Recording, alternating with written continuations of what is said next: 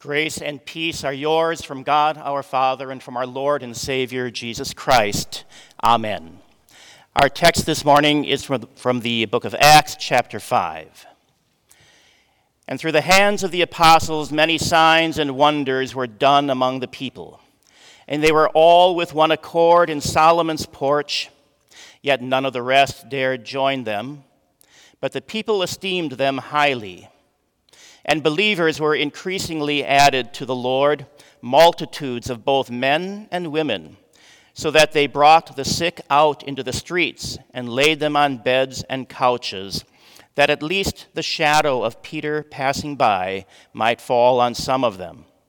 Also, a multitude gathered from the surrounding cities to Jerusalem, bringing sick people and those who were tormented by unclean spirits, and they were all healed. These are your words, Heavenly Father. Sanctify us by your truth. Your word is truth. Amen. You may be seated. Dear fellow redeemed in Christ, diseases and injuries advertise death. Diseases attack part of our body, making that part unable to function as it should. Some diseases and injuries can be lived with more easily than others, but we know many of them leave a person needing help to walk, help to eat, maybe even help to breathe. Regardless of their severity, diseases bring consequences. And one day we will face the time when our body can no longer go on. We will die. That is not how Adam and Eve were created. They were created to live. They were very good. No disease, no death.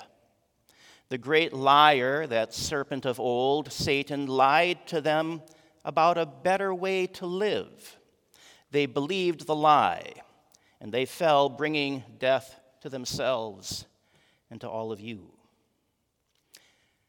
We regularly confess, I believe in God, the Father Almighty, maker of heaven and earth.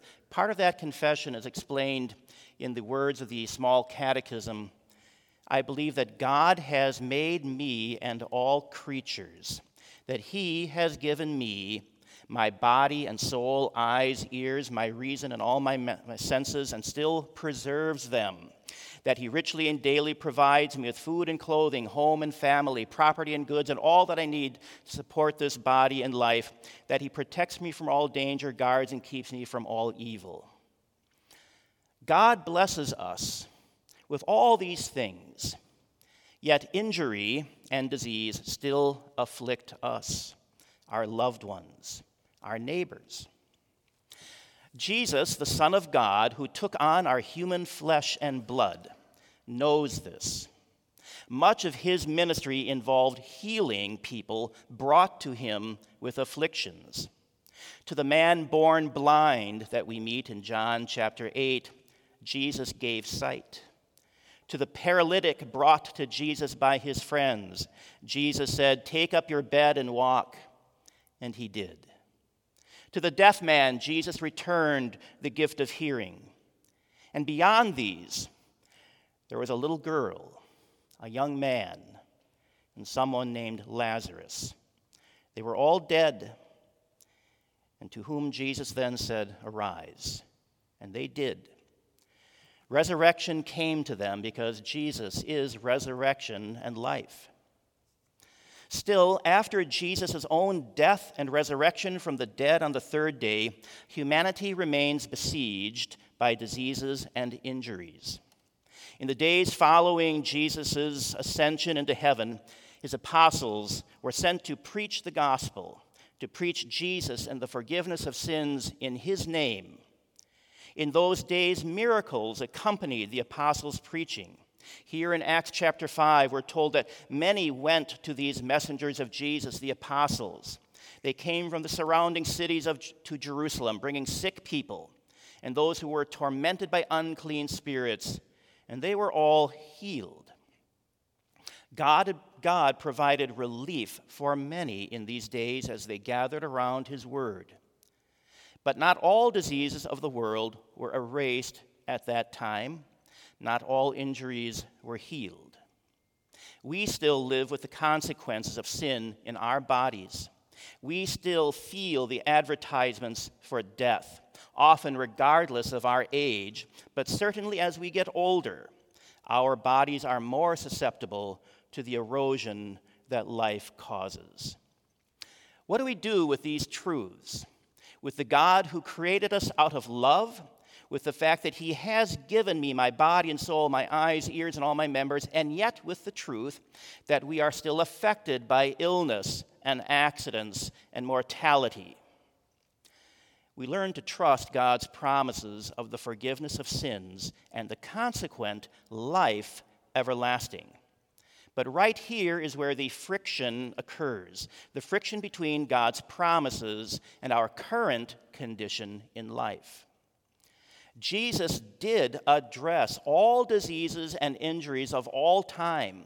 He did so when he went to the cross with all our sin and all its consequences, especially death, and he rose from the grave alive, showing that death has no hold on him. And as he goes, so go all of you. In Christ, you shall be made alive. The promise of Psalm 103 was fulfilled in Jesus' life, death, and resurrection. Bless the Lord, O my soul, and forget not all his benefits, who forgives all your iniquities, who heals all your diseases, who redeems your life from destruction, who crowns you with loving kindness and tender mercies. But we don't see it yet. And that is why we live by faith. We trust what God has done for us. We trust that his promises are not empty or mere wishful thinking, but they are true for each and every one of you.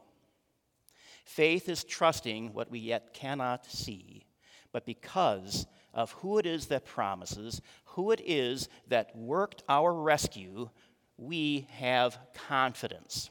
The Son of God, Jesus Christ, works for you.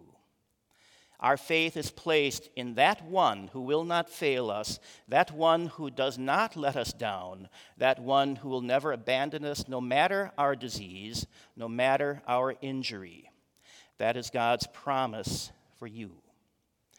This world looks at such faith as foolish and a waste of time, holding Jesus, his word, his apostles, and his believers with scorn and ridicule. So be it. It is nothing new for God's sons and daughters. But know this, God's promises are sure, and he means you when he says, "Come unto me, all you who are weary and heavy laden, and I will give you rest." Sins forgiven, burdens carried by Jesus, and eternal life waiting for you through faith in this Jesus. Believe it. Amen. Glory be to the Father, and to the Son, and to the Holy Spirit, one God, now and forever. Amen.